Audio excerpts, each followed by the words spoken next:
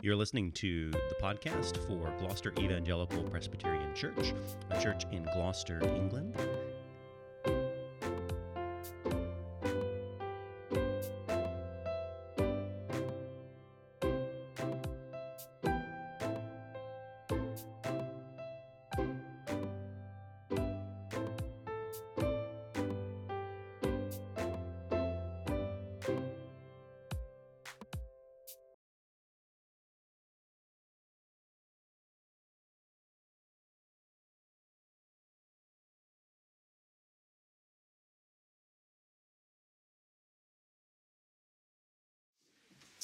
Well, we come to our sermon text this morning, which is Genesis 22, the first 19 verses, a familiar passage in the life of Abraham.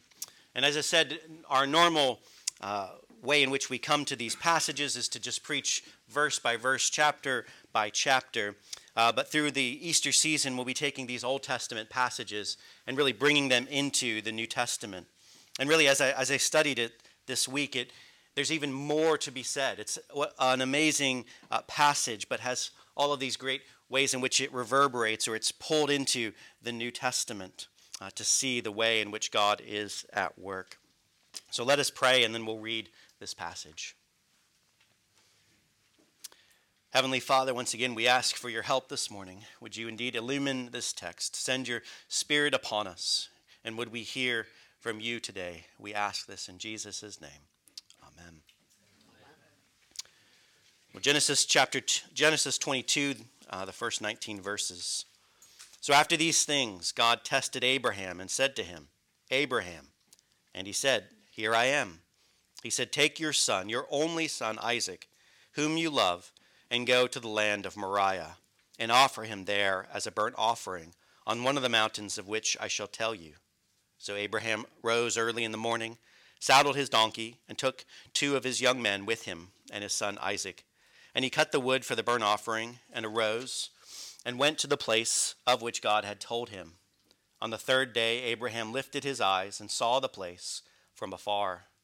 Then Abraham said to his young men, Stay here with the donkey. I and the boy will go over there and worship, and come back to you.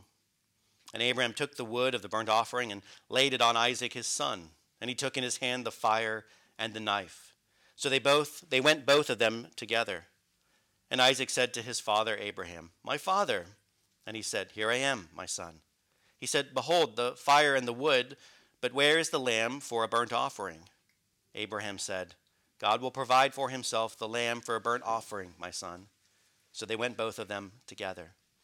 When they came to the place of which God had told him, Abraham built the altar there, and laid the wood in order, and bound Isaac his son, and laid him on the altar on top of the wood. Then Abraham reached out his hand and took the knife to slaughter his son. But the angel of the Lord called to him from heaven and said, Abraham, Abraham. And he said, Here I am. He said, Do not lay your hand on the boy or do anything to him. For now I know that you fear God, seeing you have not withheld your son, your only son, from me. And Abraham lifted up his eyes and looked, and behold, behind him was a ram caught in a thicket by his horns. And Abraham went and took the ram and offered it up as a burnt offering instead of his son. So Abraham called the name of that place, The Lord Will Provide. As it said to this day, On the mount of the Lord it shall be provided. And the angel of the Lord came to Abraham a second time and said, By myself I have sworn, declares the Lord, because you have done this and have not withheld your son, your only son, I will surely bless you, and I will surely multiply your offspring as the stars of heaven, and as the sand that is on the seashore. And your offspring shall possess the gates of his enemies. And in your offspring shall all the nations of the earth be blessed, because you have obeyed my voice. So Abraham returned to his young men, and they arose and went together to Beersheba. And Abraham lived at Beersheba. So we come to this text that really acts as a bookend for the life of Abraham. You'll note his story begins with the Lord commanding him to go to a place of an unknown destination. And you look at that in his faith that he has, and it does seem extraordinary that he could just pull up stake, take his family, and go to a place he does not yet know, all the while trusting in the Lord. But then here at the end, this is really the last time that the Lord is quoted as speaking to Abraham. And here he is given a test that seems to make the first one pale in comparison. Here Abraham is now to take his one and only son, meaning his very specific son of promise, the one he has been waiting for, the one who has been born to him from Sarah, the one through whom all the blessings would come. And he is to sacrifice this child. And you think about the way in which Abraham here in our text is then obedient. Unlike the time when God comes to destroy Sodom and Gomorrah, Abraham there is seen as debating or almost arguing with the Lord to spare these people. But here Abraham says nothing. Simply the text tells us he arose, he packed up what he needed, and he set off. And it seems as if this test feels particularly cruel, as Abraham now has, as I said, this son of promise. But really what it does here, as the Lord says he's testing Abraham, it puts him into this position where he seems to have almost two contradictory statements. On the one hand, the Lord has commanded him to sacrifice his son. On the other, the Lord has said, through Isaac will this blessing come forth. Through Isaac, this great multitude of people will come. And I think that is there where you start to see Abraham's faith, because he has two, to him, seemingly contradictory statements, both of which come from the Lord. And I think that is why Abraham sets out as he does. Just as he set out first from Ur, now he sets out to sacrifice his son. And as Hebrews brings up, he seems to have this faith that God has commanded one thing and promised another, and that they cannot be at odds with each other. So it seems as if at this point, if Isaac dies, well, then he'll have to be brought back to life. Or, as it's said later in our text, the Lord will provide something for us. And so Abraham trusts. And you think about the way in which Genesis has set this in motion, the way in which the Lord has commanded and desires to be trusted. This goes all the way back to Adam and Eve. With Adam and Eve, however, everything was set for them to be victorious, for them to trust God, to not eat of this one tree, but rather to be satisfied by all this glorious abundance. And here things are drastically reversed. Here Abraham has to trust God with seemingly the most important thing that he has, his son Isaac. And again, through all of Abraham's failures, it's fascinating to see that he does just simply go. He brings all the things necessary for the sacrifice and for the building of the altar. And so Abraham sets off with Isaac his son and with his two servants, his two young men. And as they get to the mountain, he brings all of the things that would be necessary: the fire for the burning of the sacrifice, the knife for slaughtering the sacrificial animal, and for the wood for the fire. And you can see the text in the way in which it really doesn't say much from Abraham's perspective, but it does seem as if you can feel what he feels.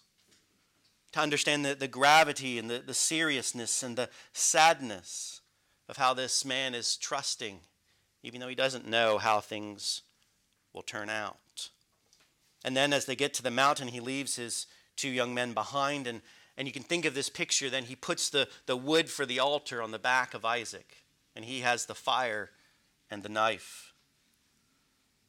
And Abraham leads his son up the mountain. His son then notices something, right? There's something missing from this equation. They have everything ready for the sacrifice. They just don't have the sacrificial animal. My father, where's the lamb for the burnt offering? And Abraham said, God will provide for himself the lamb for a burnt offering, my son. It's interesting just to hear. What is Abraham saying here? Is he giving a white lie to his son to not alert him of what is about to happen? Or is it just evidence of his faith that somehow the Lord will provide? And indeed, this is exactly what happens. Later on, we're told that as Abraham has the knife in his hands above his son who is bound upon this altar, right, this is the second time that Abraham has raised this knife. The first was to circumcise his son, the birth of his son, the joyous occasion. He is then circumcised on the 8th day. And here, now, what looks to be the end of Isaac's life, his father again raises the knife.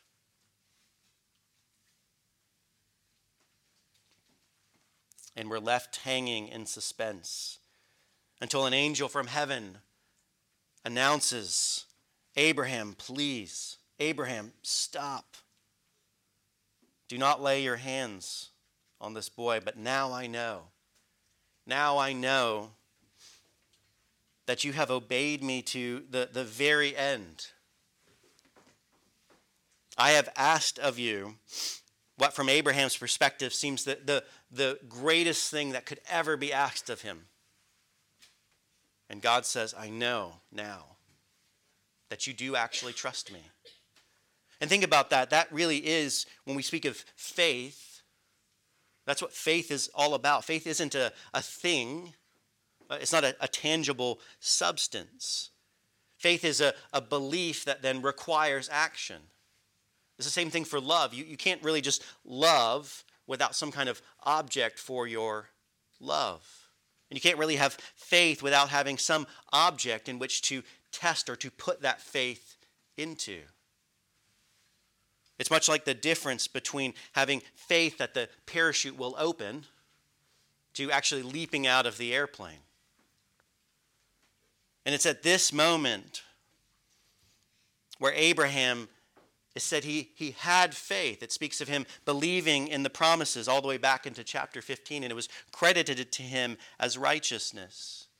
That he trusted in the Lord, but it is here at this moment where he puts everything on the line. It's here where he trusted in the darkest, hardest part of his life. Calvin says this, whenever the Lord gives a command, many things are perpetually occurring to enfeeble our purposes. Means fail, we are destitute of counsel. All avenues seem closed. In such straits, the only remedy against despondency is to leave the event to God, in order that he may open a way for us where there is none. For as we act unjustly towards God when we hope for nothing from him but what our senses can perceive, so we pay him the highest honor when in affairs of perplexity we nevertheless entirely acquiesce in his providence. We pay him the highest honor that when the situation of our life seems to be abundant and perplexing and we don't know how things will turn out, we're bereft of counsel, we don't know what to do, despondency is all around us. Calvin says we pay him the highest honor when we acquiesce to his providence in those situations. Isn't that what Abraham does? He literally cannot know the outcome. He does not know that a ram will be provided. He doesn't know if Isaac could be raised from the dead. He simply trusts in God. And then we see at the end of this section that the Lord provides. On this mountain it shall be called, the Lord shall provide. The Lord has provided a way. That Abraham took Isaac up there to be a sacrificial offering. The word used here for slaughter, when it speaks of Abraham about to slaughter his son, is a technical term, meaning that Isaac is looked upon as a sin offering. Right? Abraham is not simply sacrificing his son as a test, but also as an offering for sin. And here at the 11th hour, the Lord provides a ram. The Lord provides a ram, and it is in that moment that Abraham breathes the sigh of relief, and that this ram then is slaughtered as means by which to atone for the sin of Abraham and Isaac. And so as we think about this, there is so much going on in this text. And even as we walk through it, we can simply see the Lord Jesus Christ. I mean, there are many passages in Scripture which are so clear in referencing the Lord Jesus Christ in the Old Testament. But here we have this story told for us that seems to clearly allude to the Lord Jesus Christ. Right? He is the lamb that was provided at the 11th hour. He was the one who put upon him this cross of wood. And right, it was his father who took up the fire and knife in order to slay him. But right, that's where things start to diverge from these stories of Jesus Christ and of Isaac. For Isaac had faith in Jesus. It was this ram that was provided for him at the last moment that really signified and showed him in shadowy form the coming Messiah. Because Isaac absolutely deserved death. Isaac, like Abraham, were sinners. The curse that fell upon humanity has death as its final outcome. That Adam and Eve deserved to die, and they are cast out from the presence of God for their disobedience. Sin and death enter the world. And so here, as Isaac is bound upon this altar, he absolutely deserves death. And yet at the last moment, this ram comes. This ram that is caught in a thicket, and Isaac sees his deliverance. This ram literally trades places with him. The normal way this would work, you would bring the lamb and you would place your hands upon it, symbolically transferring your sin to this animal. And then the animal is then slaughtered and burned and wholly consumed in order to show your sin being paid for. And so here Isaac sees this quite clearly. And so I think that's how we see this as we jump to the pages of the New Testament. That this lamb who was slain becomes the lamb who is sent in order that he might die. And note the way that Isaac is referred to. You have not withheld your son, your only son. Even that harkens in our minds to thinking of the Lord Jesus Christ, the one who is the Word who became flesh, who dwelt among us. Glory as of the only begotten Son, the only Son of the Father, full of grace and truth. Paul in Romans 8:32 says this, "He who did not spare his own son, but gave him up for us all, how will he not also graciously give us all things?" Here in this passage, it is Abraham who is ready to sacrifice his one and only son. Yes, Abraham had other sons, but this is the special son of promise. And yet, the Lord intervenes. And it is later that the Lord would be the one who would not spare even his own son. Because even if Isaac had been slain, he would only have faced the punishment simply for his sins. Isaac's death could not have had any effect upon anyone else. And so we see as we turn to the pages of the New Testament, as the writer to the Hebrews is trying to help this fledgling group of Christians, Jewish converts who are facing persecution, they want to go back to the Old Testament. They want to go backwards in redemptive history because their present situation will be much alleviated from the suffering that they're going through. But the writer of Hebrews has been building this case point after point about the supremacy of Jesus Christ over all things. Every single structure in the Old Testament found its fulfillment, and it was greater in the Lord Jesus Christ. But then in chapter 10, he gets to the point that if they go back, now having the reality, they're going to find themselves in a very difficult situation.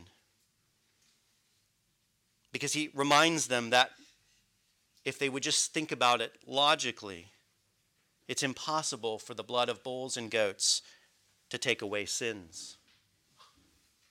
Because if you really think about it,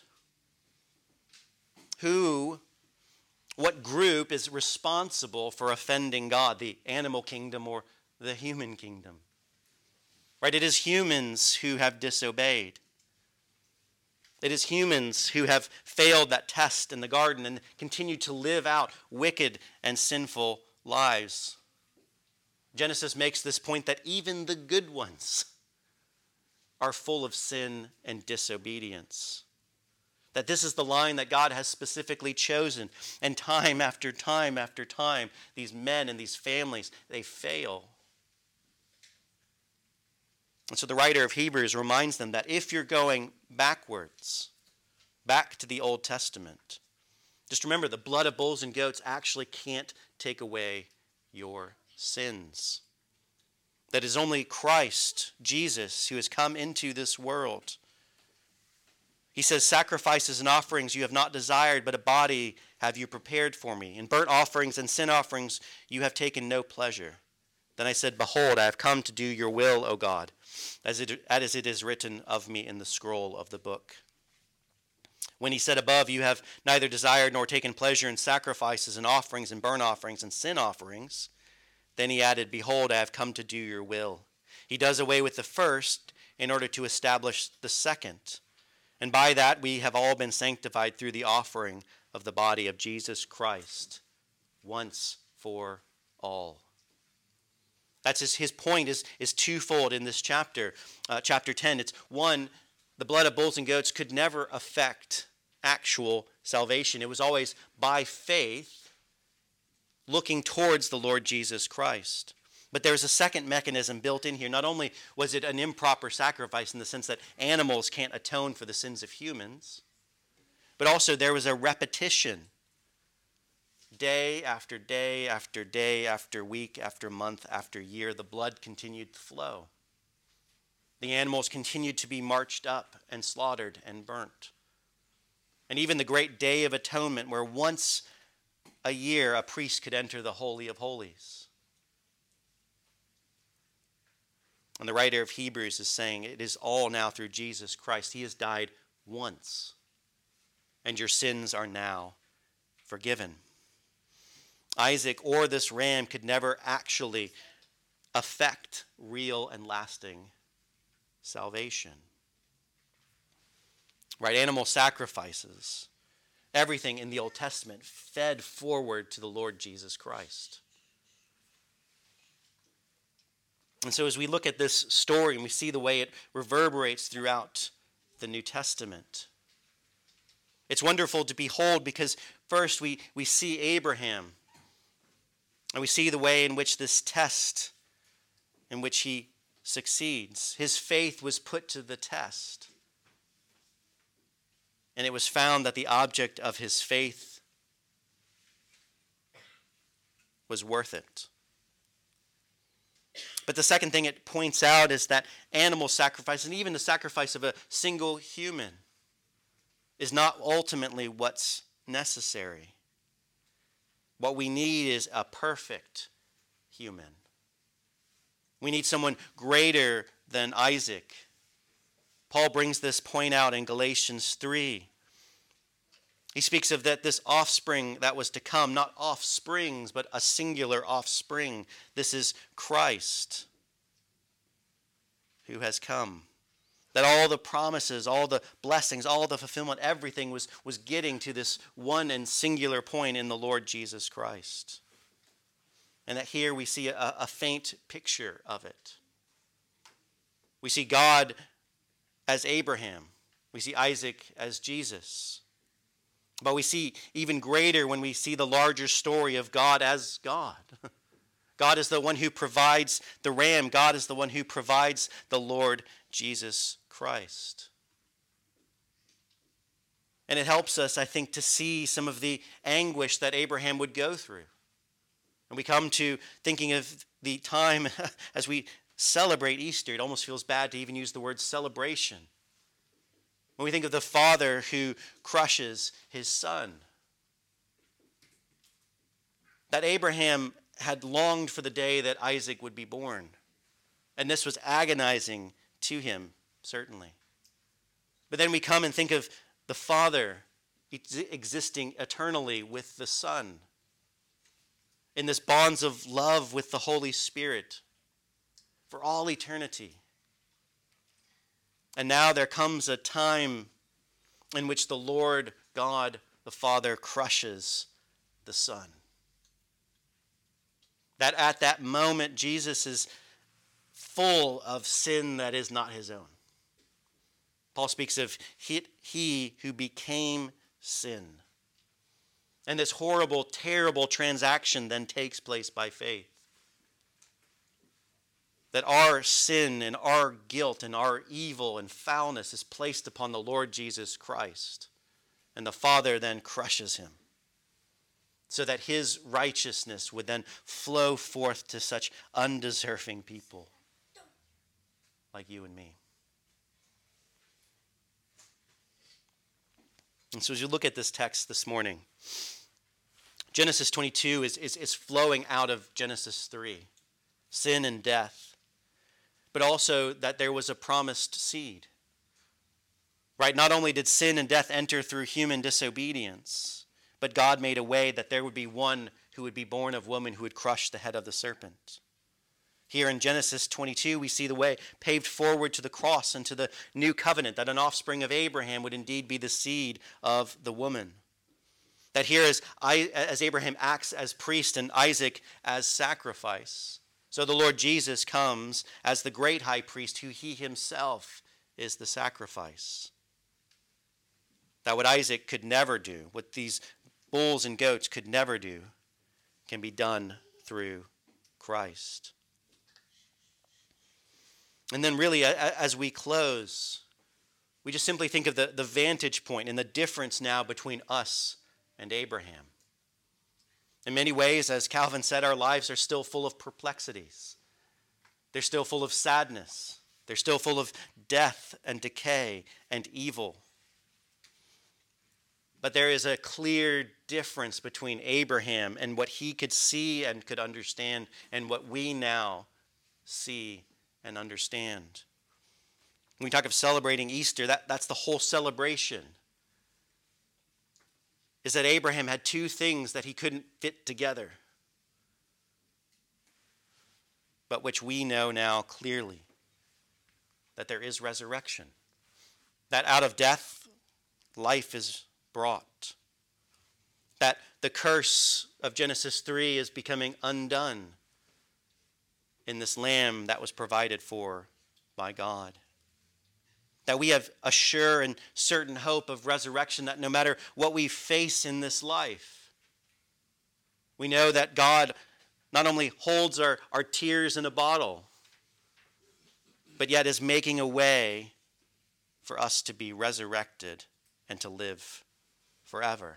So Abraham grounded his faith in a Lord that he couldn't understand fully how he would accomplish this. But yet we ground our faith in a God who loved us before the foundation of the world. A God who loved us to send the Lord Jesus Christ. And a God who has provided a way through Jesus' death, resurrection, and ascension. And indeed his second coming. So that wonderful truth should help us and empower us to work out our faith. Just as Abraham did. This is what James brings up. That Abraham's faith was worked out in practical ways. He trusted though he didn't know. We trust and we do know. And so, brothers and sisters, this morning, let us certainly take hope. But as James says, let our faith also be worked out, because we have every reason to trust and to hope in much greater capacity than Abraham could have ever envisioned. And that's what should make this Easter time one in which we reflect upon our sins, but also on our Savior. And one in which now we pray in all boldness for what he will then do. The book of Acts wonderfully pictures Jesus upon his throne, sending the Spirit and sending his church forth. And so this Easter should be a time of great joy, for the tomb is empty and Christ reigns. So let's pray.